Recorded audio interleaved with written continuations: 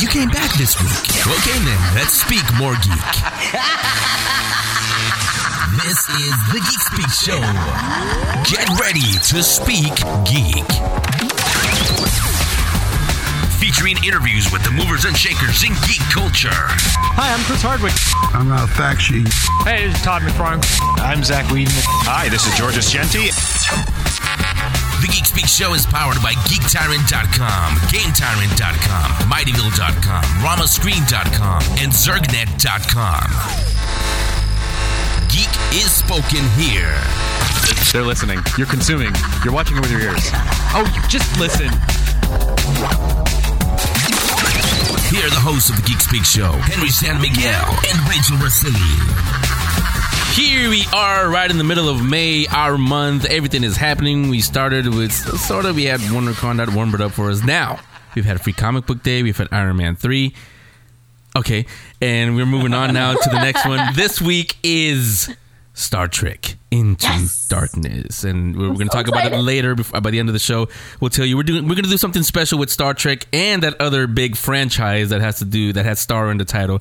Like I said, we'll talk about that at the end of the show. Rachel will like that one. But this weekend is also Big Wow. After Star Trek Into Darkness, don't forget to make your way to San Jose, the San Jose Convention Center, May 18th and 19th this weekend. As I said, Big Wow Comic Fest returns again, and returning to the Geek Speak Show is Steve Wyatt, the convention director. Steve, welcome back to the Geek Speak Show. Hey guys, how's it going?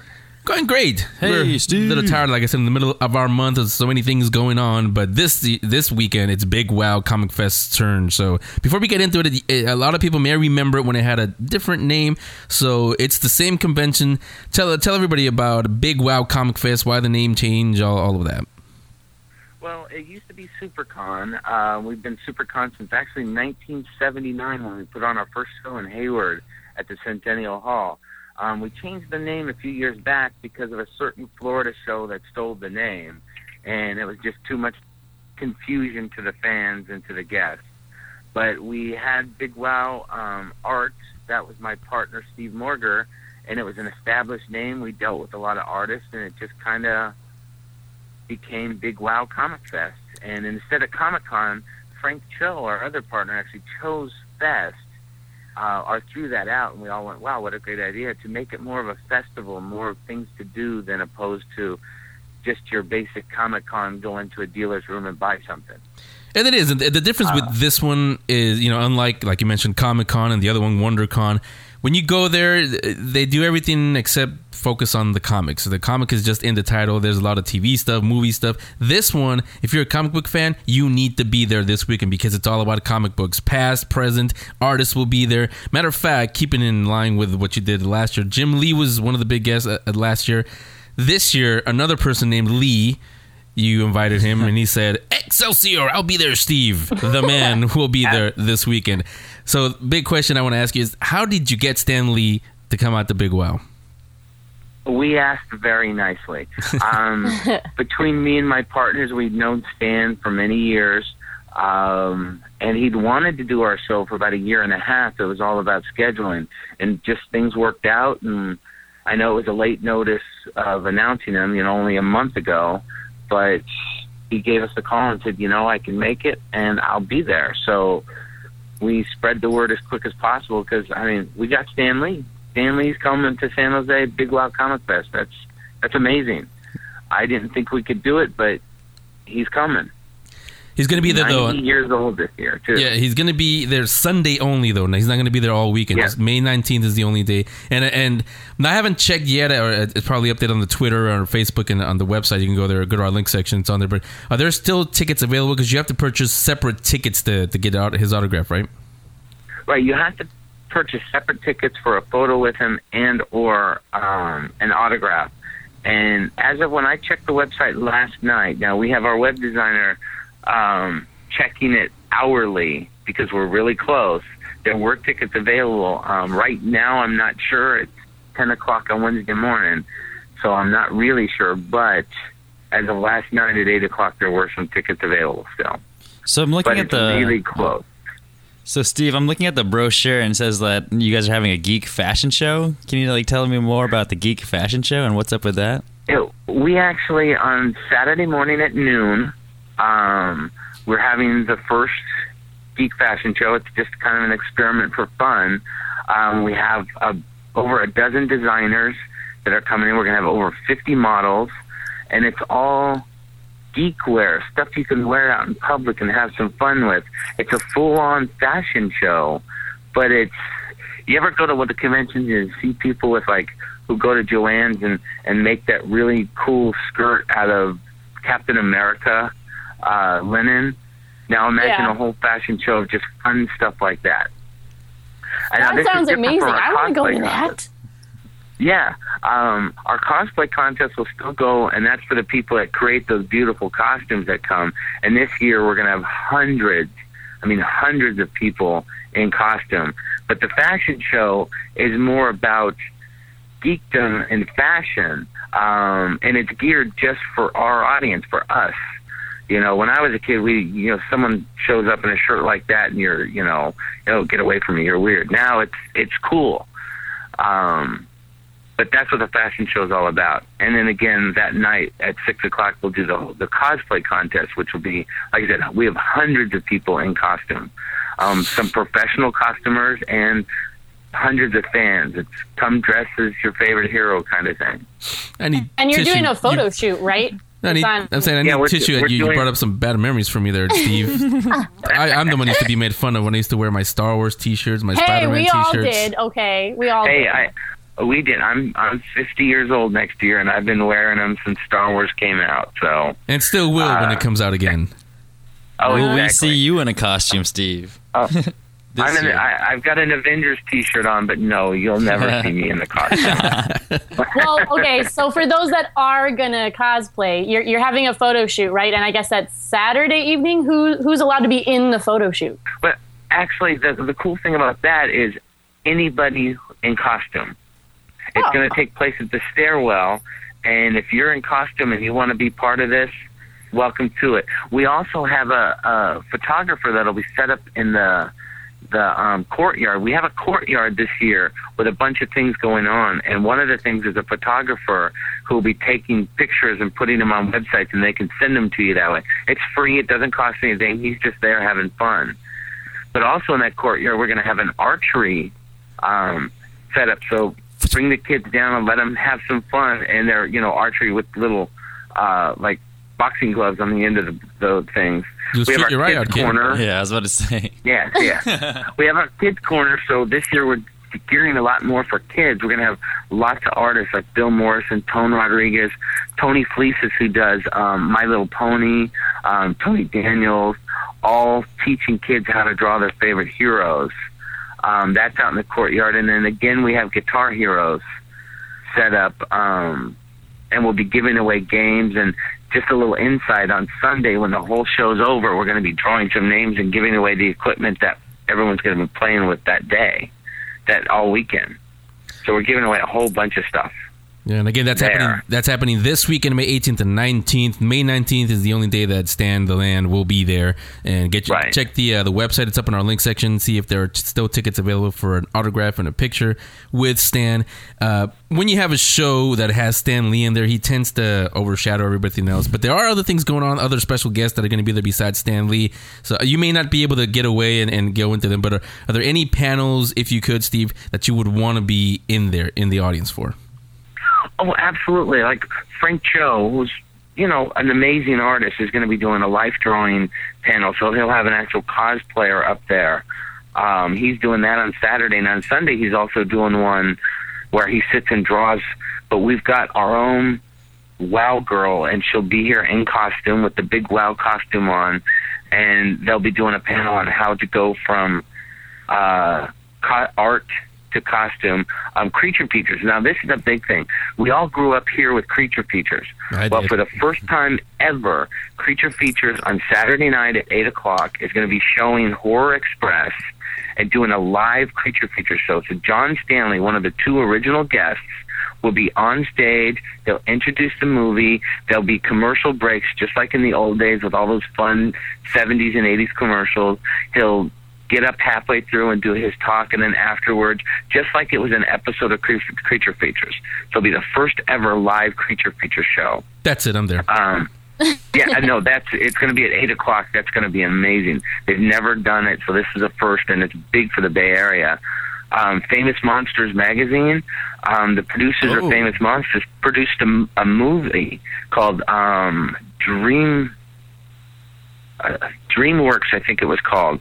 And at 6 o'clock, they're going to be showing this movie, and it's free to anybody who comes. All this stuff is free, but it's not extra prices, by the way. Free. But it's all, they'll be showing the movie, and then after the movie, they'll be giving away T-shirts and swag from their movie. It's the premiere of the movie here at the show.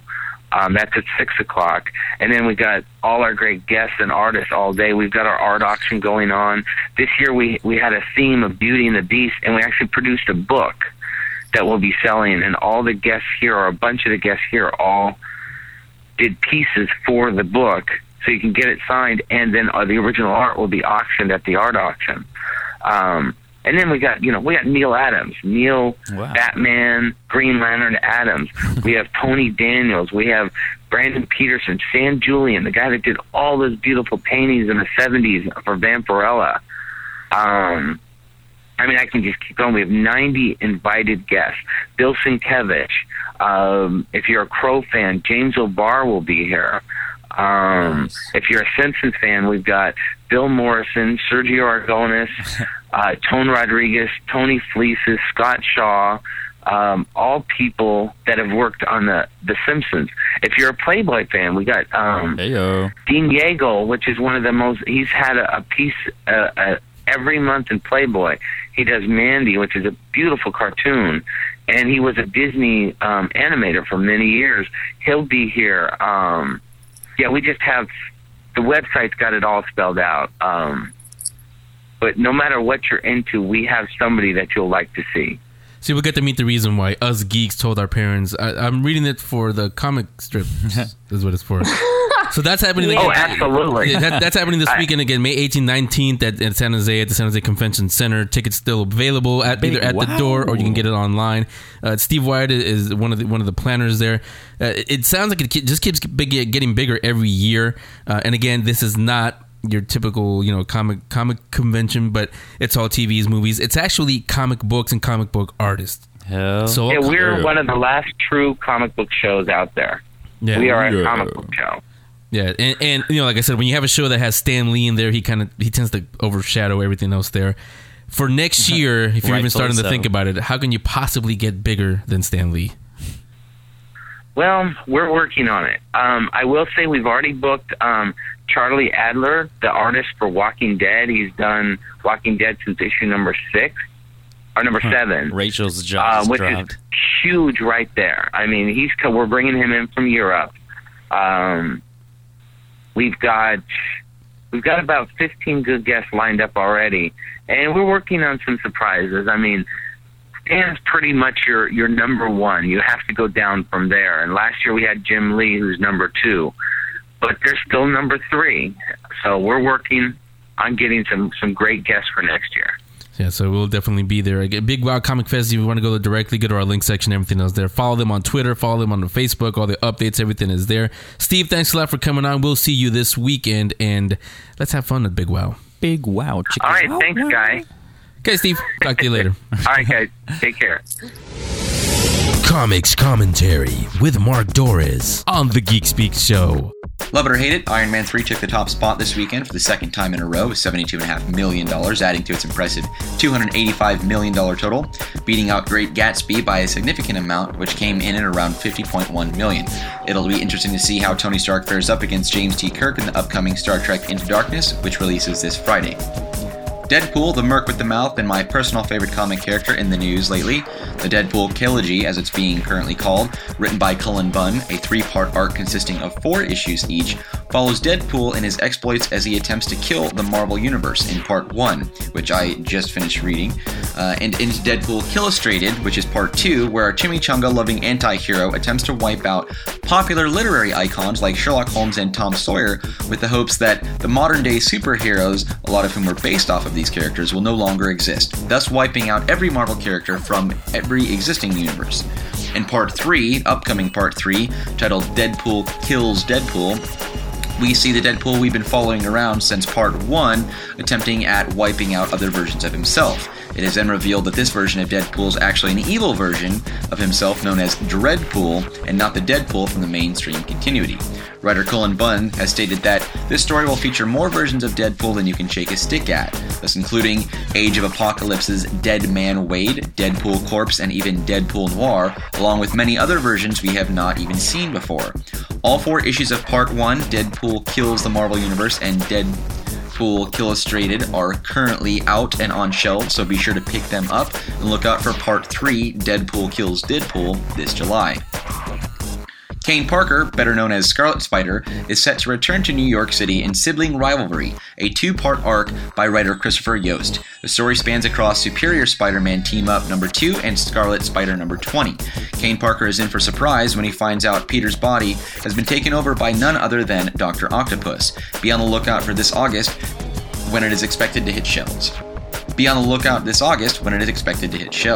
Comics released this week: Avengers The Enemy Within number 1, Wolverine Max number 7, X-Factor number 256, Ultimate Comics Spider-Man number 23, looking forward to that, Thunderbolts number 9, Iron Man number 10, Fantastic Four number 7, Cable and X-Force number 8, Age of Ultron number 8, and Nova number 4.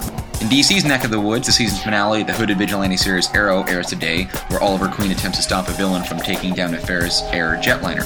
The connection to Ferris Air has many wondering whether Green Lantern will make an appearance in this season or next, which isn't all that unlikely, as Arrow executive producers Mark Guggenheim and Greg Berlanti wrote the screenplay for 2011's Green Lantern. Guggenheim has shared they have toyed with the idea of an appearance by Hal Jordan, even though Arrow does not take place in the same universe as the Green Lantern film, which starred Ryan Reynolds and Blake Lively. We won't have to wait too long for more Arrow, however, as the second season has already been renewed and is set to begin production very soon within the next coming months. If you're among those who haven't given Arrow a shot, I may personally suggest it, as it is quite entertaining, and if nothing else, it's something to watch on a Wednesday evening with nothing else on TV. Among DC books released this week, we're looking at Aquaman Volume 1, The Trench, and Volume 2, The Others, along with Batgirl number 20, Batwoman number 20, Birds of Prey number 20, and Catwoman number 20. Something I'm looking forward to personally, Batman Beyond 10,000 Clowns hit shelves this week, along with Legion of Superheroes number 20, Nightwing number 20, Red Hood and the Outlaws number 20, Supergirl number 20, Sword of Sorcery number 8, The Authority Volume 1, and Wonder Woman. So a great week for readers of New 52 wanting to get their hands on the next issue in their favorite DC story arcs. That's it for this week's commentary. Tune in next week and be sure to catch Star Trek Into Darkness in theaters this Friday. Hi, I'm Chris Hardwick. You are watching and or listening to Geek Speak Show. They're listening. You're consuming. You're watching it with your ears. Oh, you just listen. Nice choice, Henry. And that you are listening to the Geek Speak Show. We're back on to talk Shakespeare. Joel, get back here. We're not going to read Shakespeare. He was complaining about it. That's why he never has a book for the book. Like, he's the one that hates to read. But this one actually is going to make you and everybody actually like Shakespeare. I was an English student, so I'm programmed to hate Shakespeare. Never mind. Well, not anymore. It's okay. I know. Yeah, so we're talking. You're the one that found him. It's called Kill Shakespeare, so that's why I caught my eye. You found him at WonderCon just a couple months ago. It feels like it was years ago, but it was just a couple months ago. You guys can check it out on our YouTube page. It's on there. His video interview with them. On with is one of the co-creators and writers of Kill Shakespeare, Anthony Del Col. Anthony, welcome to the Geek Speak Show. I'm glad to be here, boys and ladies. Thank you. You know, when Joel actually, when he told me, hey, I found Kill Shakespeare at WonderCon, and he was telling me what it was, my first question that I'm going to ask you is why do you want to kill Shakespeare? What's that all about? Don't worry, we come to praise the bard, not to bury him. No, I mean Kill Shakespeare. I mean, it's called Kill Shakespeare for a couple of reasons. One of them is that it's a very provocative title. I mean, it makes people stop at a show like WonderCon or just in a bookstore or something and go, what? Kill Shakespeare? What does that mean? No, I mean, it's also the general plot line of our story, which is we take all of Shakespeare's greatest heroes and villains, we put them all together in the same world, mash them up, scramble them all up, and they're all on a quest to track down and kill or save a mysterious wizard by the name of William Shakespeare. The other reason that I also like the title is because we're just trying to kill the general perception of Shakespeare as something that's very highbrow, something that's very only academic, that something that's basically just older British gentlemen in tights saying "Come hither, Titus," and really highlighting how great Shakespeare is, and he was the greatest entertainer of all time. He was the Steven Spielberg, the J.J. Abrams, the James Cameron of his time. He entertained everybody, and we're trying to just shine a whole new spotlight on the Bard and all of his characters. When did you get into Shakespeare personally? I got excited about Shakespeare in high school. I was fortunate to have some good high school teachers that really was able to bring Shakespeare to life, and I'm also very fortunate that I'm located in Ontario, Canada, where we have access to the Stratford Shakespeare Festival, which is the top Shakespeare festival in Canada and potentially in all of North America. I don't want to start a whole rivalry with Ashlands up in Oregon, but it's. As a Canadian, I'll say that our Shakespeare Festival is better than your Shakespeare Festival. Hey. Whatever, eh? Yeah, you just heard me. I just bit my thumb at that festival. Yeah, I was going to say, did you bite your thumb at me, sir? I bit my thumb at you Americans. No, I was able to go see Shakespeare on stage, and that's what really is not only great about the festival, but great about Shakespeare is that. Often we were introduced to Shakespeare in book format, and where we have to read it, just the words. And when Shakespeare wrote his productions, he didn't write them to be read; he wrote them to be performed. And they're full of kineticism, a lot of energy, and a lot of action. And so that's why we wanted to kind of put that different spin on the comic book pages and really, bring these characters and bring the stories to life. But yeah, so I've been quite interested in Shakespeare for many, many years now. And you have a few people helping you with this, right? So who's on your team? No, we've got a fantastic team. It's myself and Connor McCreary, another Torontonian, another Canadian A. The two of us are the co-creators and co-writers of it. We're the ones. It was the two of us that came up with the idea 10 years ago, and then we brought on Andy Belanger, another Canadian A. Who is the really talented illustrator on board. So he's the one that does all the artwork.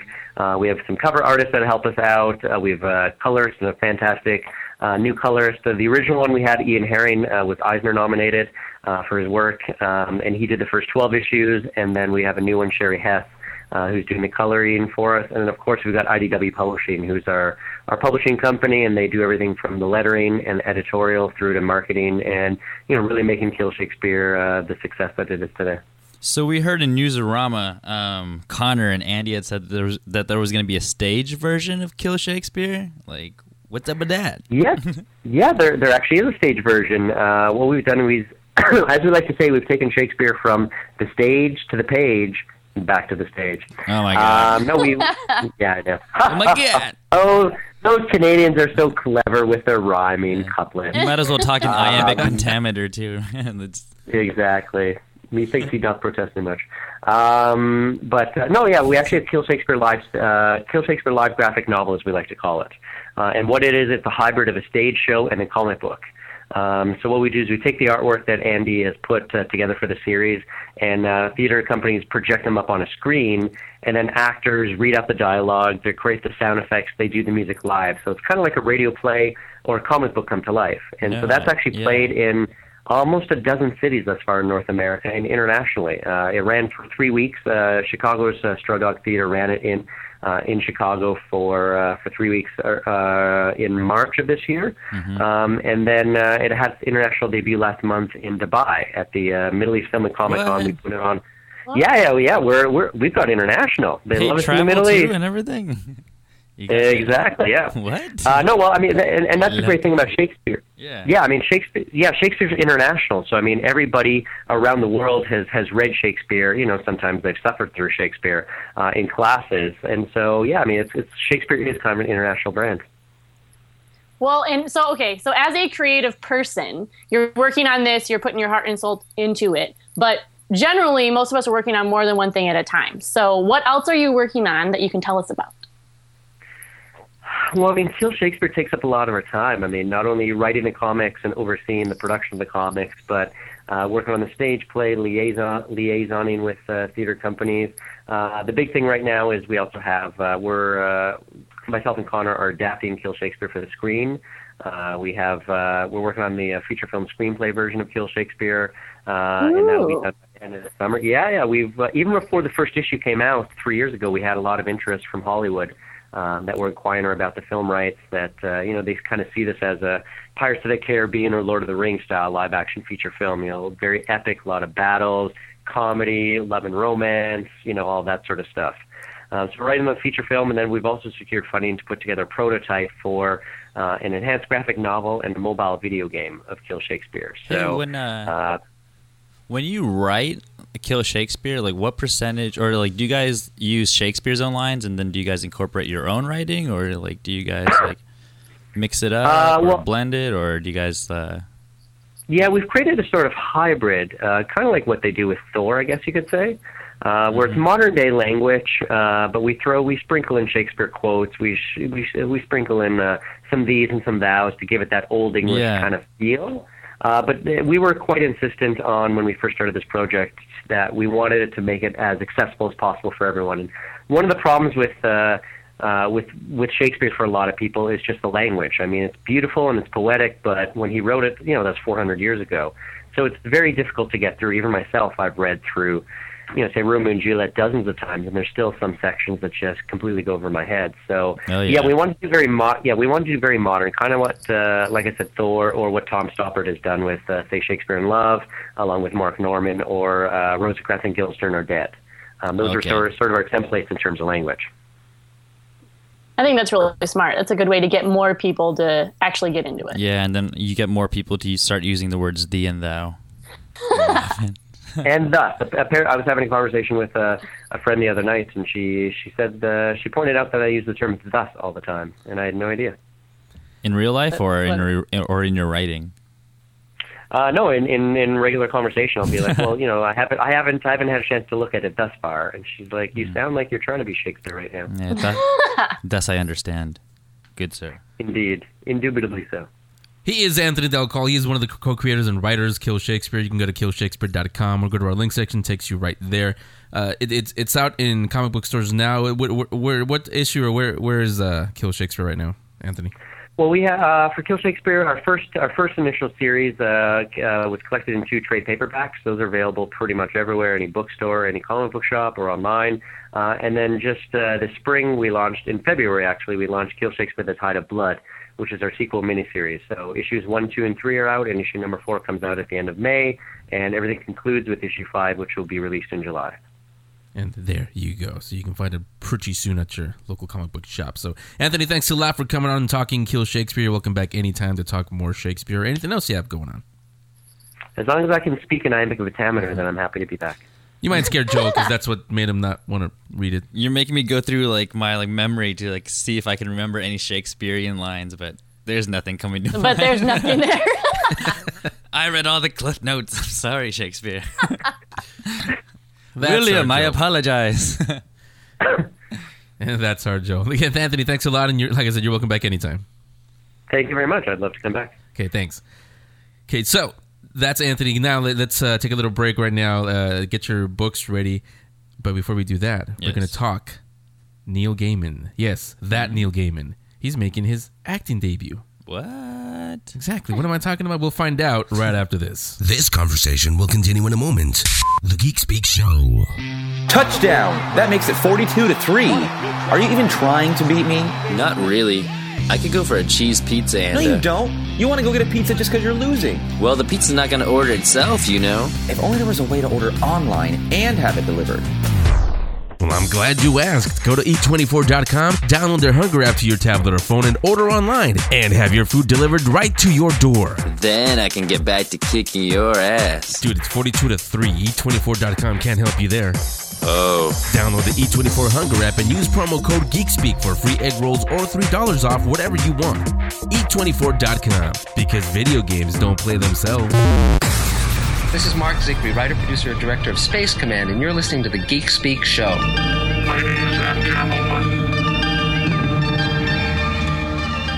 You are listening to the Geek Speak Show going on now. We got a lot of people today, huh? A lot of guests. I like it when it's like that we don't have to talk a lot. It's jam-packed. Yeah, so another really, really cool project we had. Mark Zickery, just heard him right now. We heard him on when Space Command came out. You guys got behind it 1,000%. Big things going happening with Space Command. He's going to actually come on pretty soon and give us an update on that. So be on the lookout for that. But right now, something else that is very, very, very cool, especially with who's involved. It's called Blood Kiss. Just kicked off today. It's a Kickstarter project. On to talk about it is creator, writer Michael Reaves. Yeah, that Michael Reaves. Also, Amber Benson. You remember her. So, guys, welcome to the Geek Speak Show. Oh, thanks for having us on. Yeah, no problem. Thanks for having us.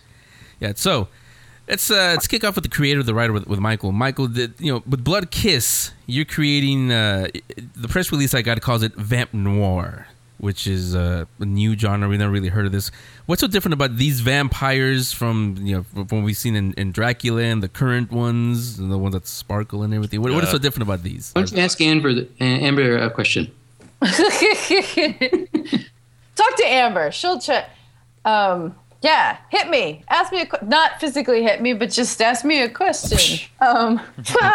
Okay, Amber, you've had some experience with vampires before. What drew you to another vampire role? It was Michael.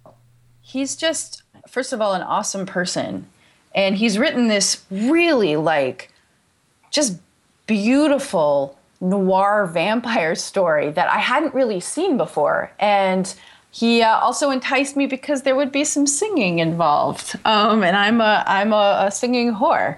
That sounds weird. But anybody throws singing at me and I get very excited. So it was the script, and it was working with Michael. Yeah, that was what drew me to the project. I was going to say, we've heard your singing with feeling even. With feeling, I make people complete, or other people make me complete. I'm not sure what it is, And when you were told you're going to be acting next to Neil Gaiman, and yes, that Neil Gaiman, what was your reaction? Yeah, not the Neil Gaiman of Orlando, Florida, but right.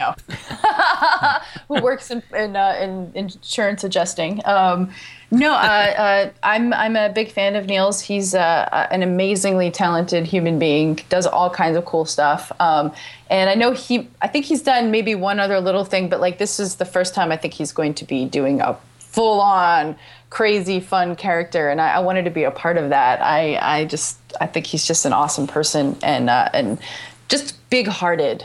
Aside from being super talented, he just has a really big heart. And I wanted to work with him for sure. Have you had a chance to meet with him or talk to him? I have. I actually poor Neil and Michael had to ride in my car. I drove them the first time I met with them about the project.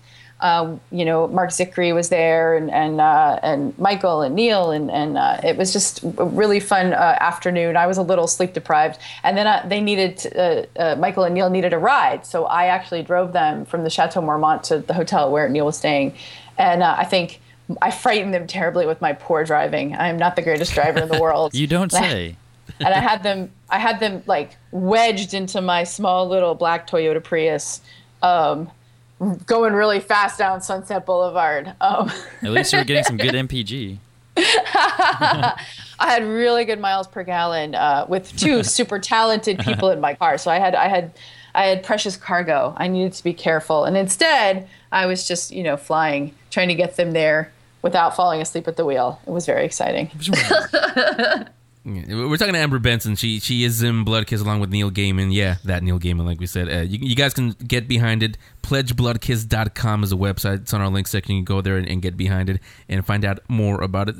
Tell us, Amber, you're in it without too many spoilers or any spoilers. Yeah, I don't want to go into any stuff because I think it's something that I think if you just say noir vampire, that kind of says it. I don't want to give anything away, but it's like a cool take on the vampire mythos. It's more from I would say it's sort of its own unique mythos.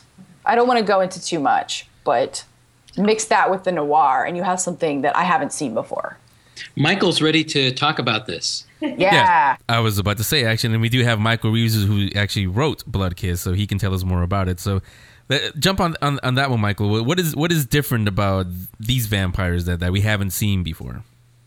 Most of your classic vamps, such as Dracula, Lestat, or even Count York, are supernatural in origin, and generally snappy dresses. By no means saying it's necessary to don white tie and opera cloak every time one leaves the coffin in search of a light drink, but on the whole I think dressing to kill does lend a certain gravitas to lines such as "the blood is the life." The main difference between other vamps, even the twinkly teeth ones, is that ours are primarily biological in origin. So that's Michael's answer, delivered by computer. Yeah. That's a pretty sexy voice, Michael. Yeah. I like the quasi-British tone to the voice. Yeah, I was going to say, I got to get me one of those too. I think you got it all over the Stephen Hawking voice. Yours is quite a bit sexier. And Michael, another question for you is: why choose? It's set in 1940s Hollywood. Why choose 1940s Hollywood as the backdrop for this film? Because that's where film noir was perfected, of course. What? We're gonna look for low-angle cliques throwing long, ominous shadows in 60s movies. Come on. Dirty Harry and Bullet were too busy blowing away hippies stoned on Telesign to worry about pansy stuff like my Zane scene. That's true. That's definitely true about Dirty Harry. Some sexy mise-en-scene there. There's just something super sexy about the 40s film noir. I mean, Kiss Me Deadly. You got the Chinatown sort of thing going. I mean, like, there's just something inherently like vampiric about that time, and I think setting the film in that world just enhances what's already part of the vampire mythology. That sexy sort of immortality mixed with that film noir, the dark shadows, as Michael was saying, and it's just, I think it's a perfect location for that sort of retelling of a vampire story in a new and different way. Yeah, and then also because like the 1940s was a time where like in terms of the vampire mythos, you have like the old school vampire, and then the 1800s, and then early 1900s, but then like that time period gets skipped. So a little bit, yeah. Yeah, and Amber, you can jump in on this one also. I'll get back to Michael in a second. Do you know, is it going to be filmed in color, or is it going to be black and white? You know, I don't know what's going to end up ultimately happening. I think it's gonna be per what the creative team comes up with. I think right now what we're really focusing on is getting the Kickstarter campaign going and getting the budget in place so that we can then make those creative decisions. I think whatever Michael and the creative team come up with will be amazing. If it's black and white, I'm like 150%. If it's color, I'm 150% in. I think you can have arguments for both sides of that creative sort of question. Yeah, I think it's in good hands either way. You're right, and again, they're going to count on you guys. It's a crowdfunded project. Go to pledgebloodkiss.com. Go to our link section. It's all in there. Get behind it. Find out more about it. You're hearing it right now. Amber Benson is in it. And yeah, Neil Gaiman is in it also. Michael Reaves wrote it. What more do you want? Michael, let's go back to you. Amber didn't give us any spoilers. You do the same thing without spoiling anything. Tell us a little bit about the Blood Kiss story. Hard-boiled private eye is hired to bodyguard mysterious shunters. By the time he learns she's a vampire and her stalker is a vamp slayer, he's already fallen for her. Hijinks ensue. Fade to black. See, and that's how you describe something without spoiling anything. Exactly. I'm so scared. I don't want to say anything that's going to spoil it. I just can't wait for people to see the movie. They're going to freak out. Yeah, and speaking of freaking out because they hear the name, Michael, what made you ask Neil Gaiman to make his acting debut in Blood Kiss? Once you see the movie, you won't need to ask. Let's just in crosses Neil Gaiman. Or vice versa. I'm never quite sure. Spoken like a true gentleman. And can you talk about any other actors in Blood Kiss? Amber Benson plays Ruby Day, a torch singer who's super sexy and can really sing. Always a prerequisite for a chanteuse. And Christina Moses, who was terrific in my Star Trek web episode. And maybe a few other surprises.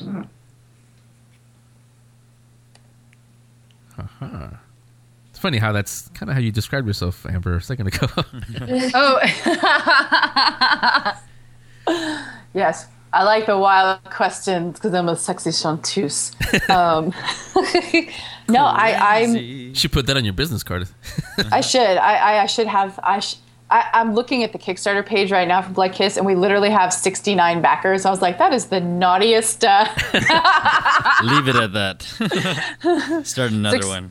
No. Then we got 169, 269. It's all the variations on 69. I believe you have everyone's attention now. No, I love film noir, and when I read, what Michael had done with that character, I was like, oh, this is like, she's like all those amazing, like, femme fatale-esque characters from those films. There's something mysterious and dark and vulnerable even about her. And the fact, like I said, the fact that she sings was super important to me. But I never get to play those characters. I think I did an episode of Tim Minier's short-lived series, The Inside, and I got to play sort of a bad girl in that. But usually I'm like the nice, earnest, sweet girl. And so when Michael was like, I see you as this character, I was like, oh, I love you forever. You're awesome. Because I feel like that girl on the inside. Oh, we've left 69. We're now at 70 backers. Damn it. No, we want more and more backers. But I was so excited to be able to play a part like that because, like I said, people don't always see me in that light. And I feel like a super sexy girl on the inside. And I know I can play that. I'm an actor. I'm supposed to be able to play anything, right? But to have someone like Michael, who's been doing this for such a long time and is so well respected in the industry, that for him to vouch for me and say, yeah, Amber is my gal, was really, it made me feel very special and very loved. That's sweet. Yeah. Let me go back to Michael again. Michael, who's going to be directing Blood Kiss? At this point, we're talking to several people. I'm insisting on someone with jodhpurs and a megaphone. Old school director. I mean, it's noir, so you got to go noir. And also, again, this one's also for Michael. With Blood Kiss having all the names that it has attached and maybe will have attached in the future, why did you decide to bypass the traditional studio route and instead go to us to do a crowdfunding thing? Because we believe that the script works the way it is. Also, I have faith that it will get funded. And that means no obstacles to making it. I didn't want it sitting on an office shelf in a studio. Yeah, now, Amber, you have experience, sitting in studios and doing the big productions. Would you want to do more of these kind of projects, like Kickstarters or crowdfunded projects? I think putting the ability to make your film autonomously in the hands of directors and creative people, I think that is the next step. I feel like we're in the Wild West right now. And yes, I love working on studio projects. Working on stuff like Buffy it's an amazing experience, an amazing time, but you do have a lot of cooks in the kitchen. And when you're doing something via Kickstarter, you get to do it autonomously. You don't have people with Harvard MBAs telling you how to be creative. You have a creative team who are passionate about something, working together to make the best product possible. Do you know what I mean? You're cutting out that middleman. And as much as the middleman is a great thing, and I'm not knocking it, I just think with a movie like Blood Kiss, they'd want things changed. They'd want to, and for unilateral reasons, not because it makes it better, but because people want to put their fingers and into the pie and sort of put their stamp on it. And I know everything is sexual. Sorry, you guys. I don't mind. I'm used to it with Joel. I get the same thing from him. But with this, it's the script is great as it is, and I think toying with it would just hurt it. I think it needs to be done as it is, and Kickstarter allows us to do that. And this is Michael's baby, and he doesn't have 50 years to wait for some studio to greenlight it. He wants to make it now, and it's a passion project for him. And I want to be a part of that. I want to help him get this made, and Kickstarter was the way to do it. Yeah, and Michael, let me go back to you again. What can our listeners do? I mean, the obvious, you hear it from Amber. What can our listeners do to get behind Blood Kiss besides just getting on the Kickstarter? But what else can they do to get behind Blood Kiss? Go to pledgebloodkiss.com and put millions of dollars in a brown. Simple as that. There. That didn't hurt much, did it? I love that voice, actually. It's a super sexy voice, right? It's like we're talking to Jarvis. I love it. Jarvis, get us millions for the production, please. I think also people spreading the word about the film. I know there are people out there that don't have disposable income, and if you can't donate, that's cool. Just tweet about us, Facebook us, tell your friends, get the word out, make YouTube videos about it. Anything that you can do to spread the word and to get people excited about the project, that's super important. Yeah, I mean, our listeners get behind. They got behind Space Command. We've had other Kickstarter projects. Help 'Em Alive was another one that comes to mind. That X-wing fighter or that building the Millennium Falcon. The life size. They get behind it. They love because like you said earlier, Amber. It's you hear the passion in the people that are behind it. It's not just I'm going to show up to the studio and go to work and that's it. It is a passion project and people love that and they do get behind it.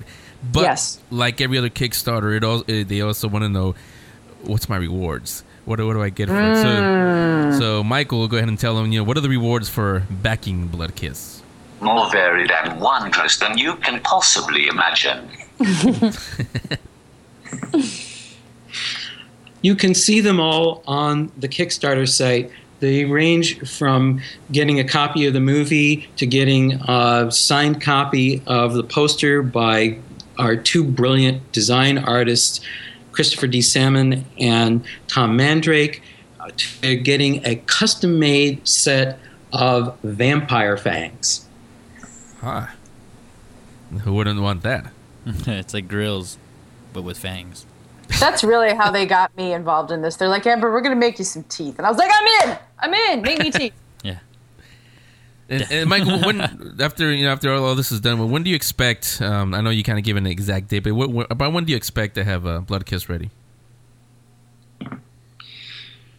That's hard to say at this point. We're looking at a release at the end of next year, but it could be sooner. Time and money kind of go together. So if we get really strong support, financial support, we can hire more people and get things done faster.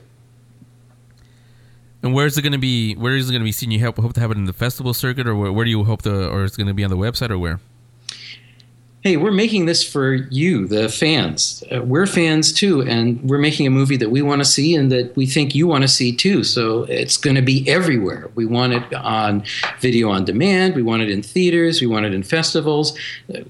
Basically, there's more places for content to be seen than ever before, and we're going to go wherever we're welcome. Not that they need any more reasons, but Amber, tell our listeners from you. I was going to say look into the camera, but we don't have a camera in front of us. But look into the microphone and tell them why they should get behind Blood Kiss.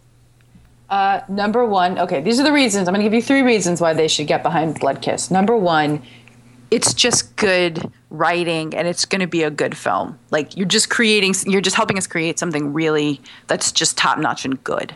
The second reason is because, come on, we all want to see Neil Gaiman on screen, right? That's exactly freaking cool, right? And you want to see me sing. Those are 2 good reasons. And then the third reason you should do it is because Michael deserves this. Michael has worked really hard and has had an amazing career. And this is sort of the penultimate paradigm of that career. And I think to help him make this happen, that's why you should be involved in it. People should check out the Kickstarter, see Michael's story. He's an impressive person, and he is battling it's an uphill battle. He's battling a lot of stuff, and he is still being creative and making good art, and we need to get behind that and support him. There it is, directly from Amber Benson. Go to Pledge Blood Kiss, if I can say it correctly, pledgebloodkiss.com. Have it up in our link section. You guys can get behind it. Amber, what are we at? It was at 70 a minute ago. Are you have it in front of you? 72 backers, and we've raised over $5,000, and it's been up for no time at all. It's kind of amazing. Nice. Holy my God. Do you guys have a goal of how much you're trying to raise? Right now, the pledge goal is $50,000. Ooh, you're 10% there then. Yeah, I think you're gonna reach that pretty soon. Yeah, it would be awesome to make this happen super fast. And that's really dependent on your listeners getting excited and joining us in this project and being part of an amazing creative endeavor. You're not just giving your money, you're part of the project. You become a member of the Blood Kiss family, and that's super exciting. Yeah, so again, it's Amber Benson. She's in Blood Kiss. Michael Reaves, creator, writer. Thank you, both of you, for coming on. I wish you nothing but success. You're welcome back anytime to give us any updates or any casting announcements, or when you do have a director, that he or she is more than welcome to come on and talk more Blood Kiss. Woohoo! Thank you, Henry. Thank you guys so much for having us on. Yay! Yeah, the rest of you, like I said, go right now. Go. PledgeBloodKiss.com. Get behind it. Thanks, guys. Thank you. It's time for the Geek Speak Show Book Club. Our books or graphic novels. Tell us what your favorites are. Books at thegeekspeakshow.com. Okay, Joe, you go first. What's your non-book today? What's your picture? The book club. Okay, this time, guys. No, he does this because he's waiting for the search engine to actually give him a book. I'm trying to kill time. Stalling. Yeah. But Rachel has to go to work, so I'll hurry up. Yeah, so any excuse. No. Mm-hmm. Using me for the excuse, whatever. This time for the book club, Joel's choice is Dilbert 2.0, 20 Years of Dilbert by Scott Adams. And this one is the second anthology of Dilbert, and it just continues to compile all the best moments of living and working in the office and being surrounded by people that you hate but you have to get along with, and all those kind of, small little mundane things. But there's humor in it, and it's Dilbert, so easy read. You can read it on the toilet, so I like it. And you can. That is your stipulation. Yeah, that's 3 weeks in a row. What is? I know. I read a lot when I'm on, every guy does. More brand. That's all I'll say. I mean, Dilbert doesn't have a little comic strip where he does that, but Rachel, what do you have? No, I'm going last. You go. Okay. Well, I'm gonna cheat. See, you notice I didn't give him too much this week. I'm cheating. I'm gonna be like Joel. I'm gonna use a comic book. Yes. Hey, he on the cover is Captain Kirk. He cheated too, and look what he became. He cheated in the Kobayashi Maru test. So I'm gonna use. It's called actually Star Trek Countdown to Darkness from IDW, and it's a countdown to. Guess what we're doing this weekend? We're gonna watch Into Darkness. Some of us have already seen it, but we're gonna go again tonight at midnight, and we're gonna see it a few other 20, 40 times over the weekend. This one leads into the movie. Doesn't talk about the movie. Just talks about things that lead up to the mission that you guys will see. Should I stop? Because I think I'm going to spoil the territory. No, it's not really. Okay. You've seen it actually. If you went to see The Hobbit, you've seen how the movie starts, and it literally starts like that. It feels like you missed something because it starts right in the middle of the action. This comic book explains what's going on. So if you want to get the complete story, which we're geeks here, that's where you listen to the Geek Speak Show. You're going to go get it. Again, it's by IDW, Star Trek Countdown to Darkness. It came out last week, so it should still be in the stores. Go check for that. Rachel, your turn. Yes. Okay. So this is setting it up for next week, and the book is called Star Wars. Star Wars is first. Oh, it's like you guys planned this or something. Versus Star Trek. Wow. And then it says, could the Empire kick the Federation's ass? Yes. We can say ass on the radio. Must be a short book. Well, we're not on the radio, so yeah, we can. Yeah, must be a short book, because the answer is just no, one page. No, and something that you guys can read to come up with some ideas of things that perhaps you would like us to debate about. I like how when you say you guys, you don't look at Joel when you say that. No, when you say you guys can read included. that, you're not looking at Joel. No. But it's pretty cool. Like it has stuff. Hey, my turn, yo. Okay. It has stuff like, could a Jedi Knight use his lightsaber to deflect a beam from a phaser? Has any Federation ship ever made the Kessel Run in less than 12 parsecs? Like, just some warp good through stuff. So what I'm suggesting is that you read that, or if you already have things that you would like to be debated or compared, would you email me directly, Rachel@thegeekspeakshow.com, and that way I can put it into our little debate that we're going to have next week. Federation starships don't get involved in trivial things like the Kessel Run because they can bend time, they can go, move forward in time, backwards in time. That's funny. And it doesn't even matter. I'm pretty sure that some captains do whatever they want with their ships. And still, they become legends. The real winner is J.J. That's Abrams. The Geek Speak Show Book Club. Tell us what your favorite books or graphic novels are. Books at thegeekspeakshow.com. Are you ready? Here's a Geek Speak Show Quickie. So there's a little movie opening this weekend, and I energized this bit of information for Rachel last week. I've actually had a chance to see it, and it was for journalists only. Part of that screening included a Q&A session with a director and a couple of the stars from Star Trek Into Darkness. The director, of course, J.J. Abrams, and the two stars were the captain and the first officer, Chris Pine as Captain James T. Kirk, and Zachary Quinto as First Officer Spock. So let's start off with the director, J.J. Abrams. So, J.J., what was it like returning to the Star Trek universe? It was a thrill. One of the first things that I felt excited about, one of the first reasons I wanted to be involved in a sequel was to get to work with these people again. The cast is wonderful, and the crew is equally wonderful. And so the ability to get to work with these friends again was a no-brainer. These characters, of course, are very iconic for any science fiction fan, not just Star Trek fans, but science fiction fans. How do you go about finding the perfect actors to just slip into those roles? Finding the right actors, it's not a binary exercise. You have to really think about what the group looks like, how everything works as a whole. Their interactions are key. And also audiences really need to sort of see everyone in a distinct way, and if there's too much of a sort of visual overlap, people can get confused more than you think. Like, it's weird how confused audiences can get. Even as a filmmaker, you think, there's no way they're going to get these two actors confused, and people, you hear anecdotally people saying, God, I couldn't tell. I did the show Felicity a million years ago, and I remember, like, they tested the pilot, and people were like, I couldn't tell the difference between Ben and Noel, and I was like, what? They look so different. What? But I do think that we were insanely lucky with April Webster and Alyssa Weisberg, who are our casting directors.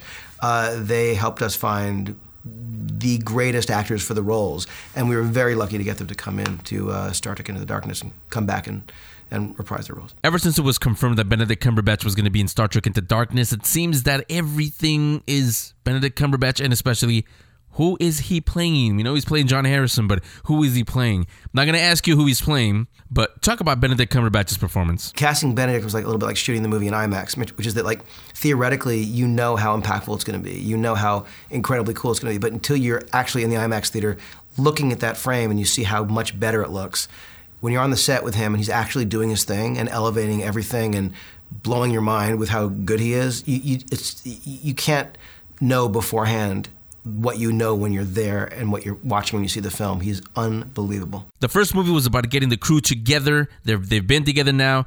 As we pick it up, they've been on a few missions. Adding Benedict Cumberbatch and Alice Eve for this one, did they fit right in? First of all, the cast, they're incredibly warm and kind people, so I wasn't ever worried that, they were going to be treated like new kids, by the cast. But Alice and Benedict both, they are so witty. They are so smart, talented, and hardworking that what was great was how quickly the cast appreciated that they were doing the thing that a dream cast does, which is anyone who's there who's, going to bring their A game, it kind of challenges everyone else to bring theirs again. So it was kind of a wonderful way for everyone to remind each other that, as much fun as it is to make a movie like this, that we've got to really think everything through and work as hard as we can to make it as good as it can be for the audience. One of the reasons you're one of my favorite directors, besides the fact that you just do phenomenal movies, stories, is that you don't like 3D. However, Paramount finally got you to do a movie in 3D, and that's this one, Star Trek Into Darkness. Why did you decide to do IMAX 3D for Star Trek Into Darkness? When I was approached by the studio about doing this movie in 3D, I was hesitant because I felt like it was a gimmick. I'd seen so many movies that weren't, well presented in 3D that felt like it got in the way for me, in terms of watching the film. So we did some tests. We took the first movie that we did and we converted some scenes, and it was very hard to deny how cool it looked. And I thought, oh, okay, I kind of get seeing the ship at warp, seeing the Enterprise going through a debris field, seeing these action sequences, even just being on the bridge. That dimension was admittedly very cool. And I knew we were going to shoot the movie all exteriors in IMAX, which is, a massive format, a huge negative, which means that the image quality is so much better.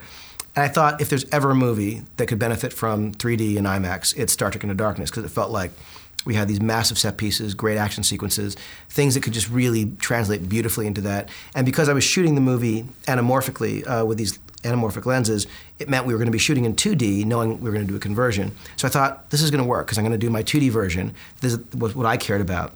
We'll do a kind of icing on the cake version in 3D. And with 3D IMAX, it'll be like nothing anyone's ever seen before. So it felt like a way to do what I wanted to do, but also to kind of, give the movie kind of a little added, jolt of kind of added value and making it a little bit more of a roller coaster ride. And finally, JJ, what do you hope audiences take away from Star Trek Into Darkness this weekend? The thing that was always the balance making the film is the thing that I'm most excited for the audience to experience, and that was always the massive scope, scale, action-adventure,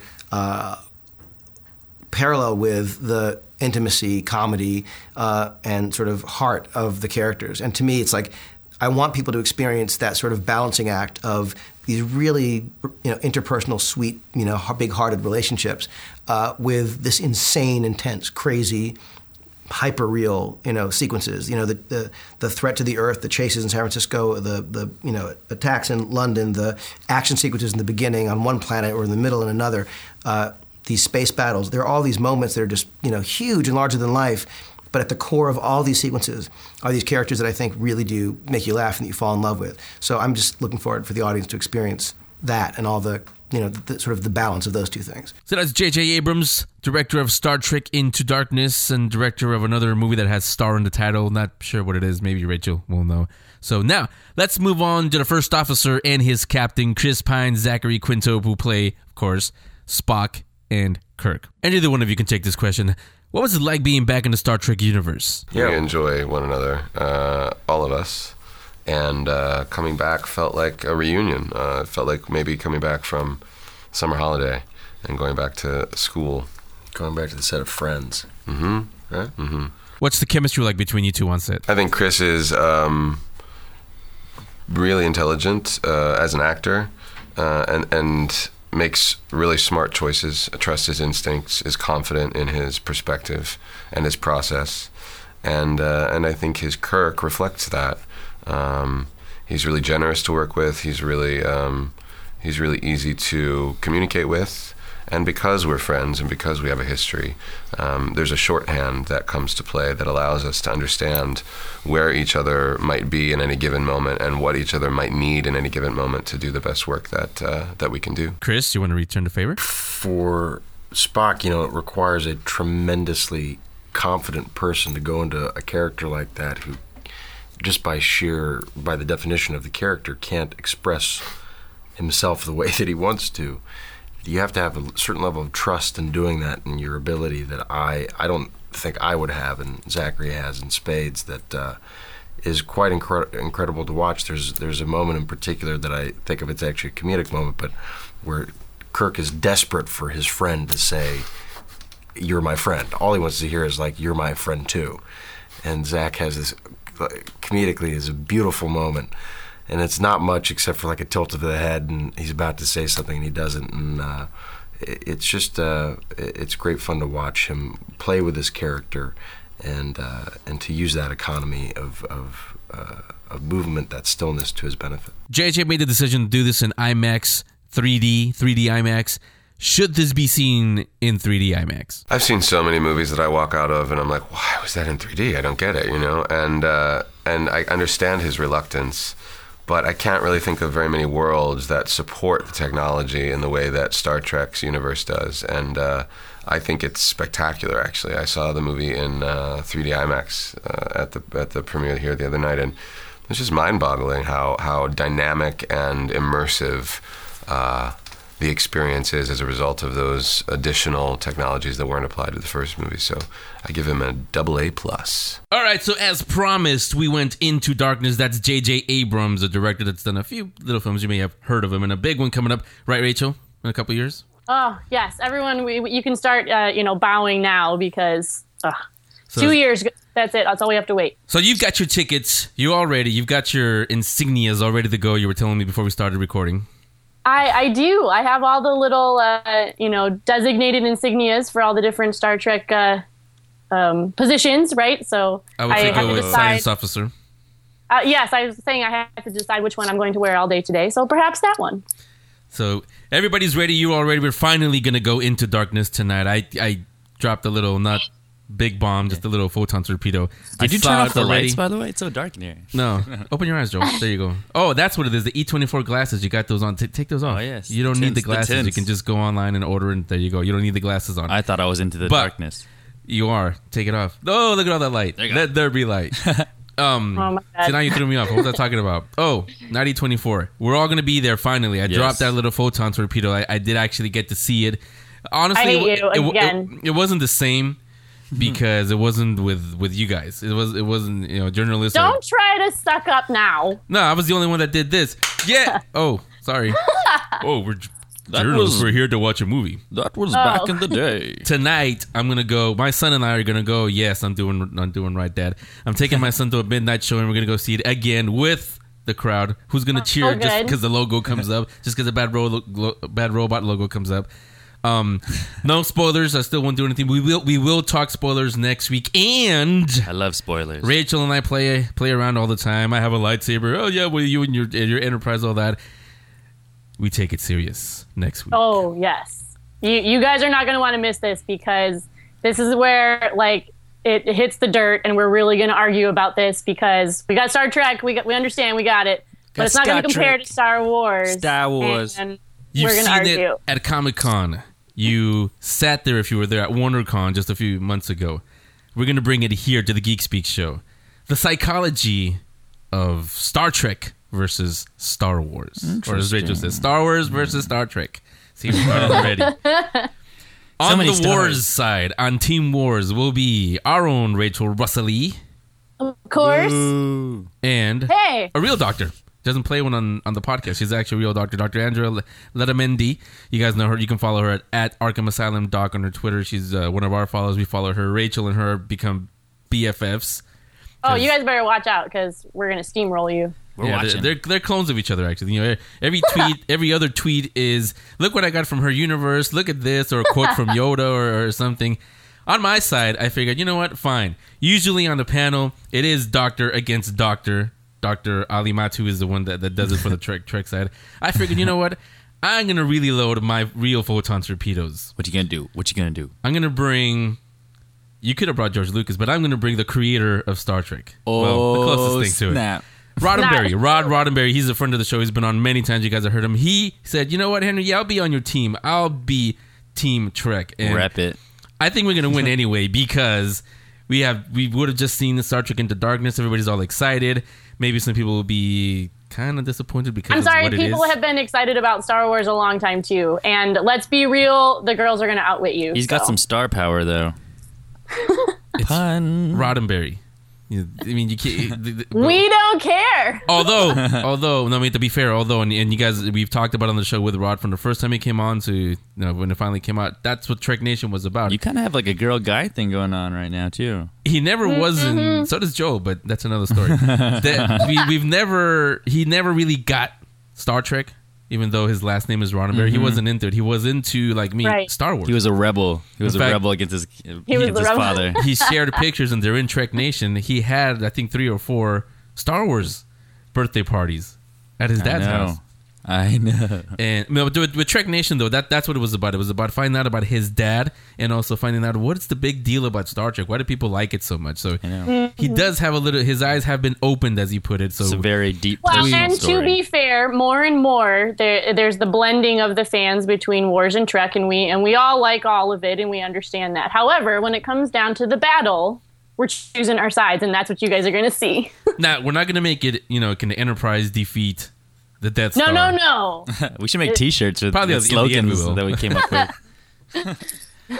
Choose your side. No, but obviously you two, you have a real doctor on your team. She'll take it from the psychology side. We won't make it a boring show, we promise.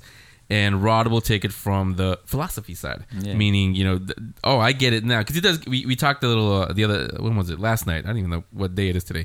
We talked a little last night on the phone and talking about this and what we're gonna do and what it is. And he was telling me that he actually did learn a lot just from doing Trek Nation and a lot about not just his dad but about Star Trek and what it really is about. And he actually went back and watched the original series, all of them, and he got it. He sees it a little bit different now. He said, I still like Star Wars. I still have my Star Wars action figures because he did have them. You're not going to throw them away. No one ever does. He'll talk about that. So it'll just be a fun, the philosophy and psychology of Star Trek versus Star Wars. Why does someone like Rachel, when I mention photon torpedoes or anything right away, well, I got lightsabers. Why is that? We'll ask. Yeah, what happened? Yeah, we'll find that out. So the way we're going to do it is, at WonderCon and at Comic-Con, when we do the panels, obviously you guys are there. You guys can cheer and yell. Star Trek won it at WonderCon, no matter what Rachel says. Whatever. But we don't have a live audience. Star Wars. We can have Joel. Yeah. Okay, Joel, clap whoever you think is the winner. I will be the judge. No, what we're going to do is we're going to post it up on Monday. Usually the shows will go up on Wednesday, but this time it's going to go up on Monday. We're going to leave it there all week. All of you are going to listen to it. Rod's going to tweet his people. So will you two. So will I. So will the Geek Speak listeners, everybody. Everybody will listen to it. We'll get the votes. In 2 weeks, we'll tally it up, and we'll say who actually won, according to all of you, the listeners. So that's what's happening next week after we go into darkness. It's going to be exciting. The light will go on, and we'll talk Star Trek versus Star Wars. And if you're on the fence and you don't know which one to vote for, just vote for Wars because it is my birthday, and then you could do that for me. That would be awesome. That's called cheating. Birthday. And see, I told you, she's taking after Captain Kirk already. He cheated in the Kobayashi Maru test, so is she. The tweets are going off the chart for some reason. We haven't even started it yet. So that's what's happening next week. Be on the lookout for that. Come on back next week. We will speak Trek and Wars. Ooh, changed it up.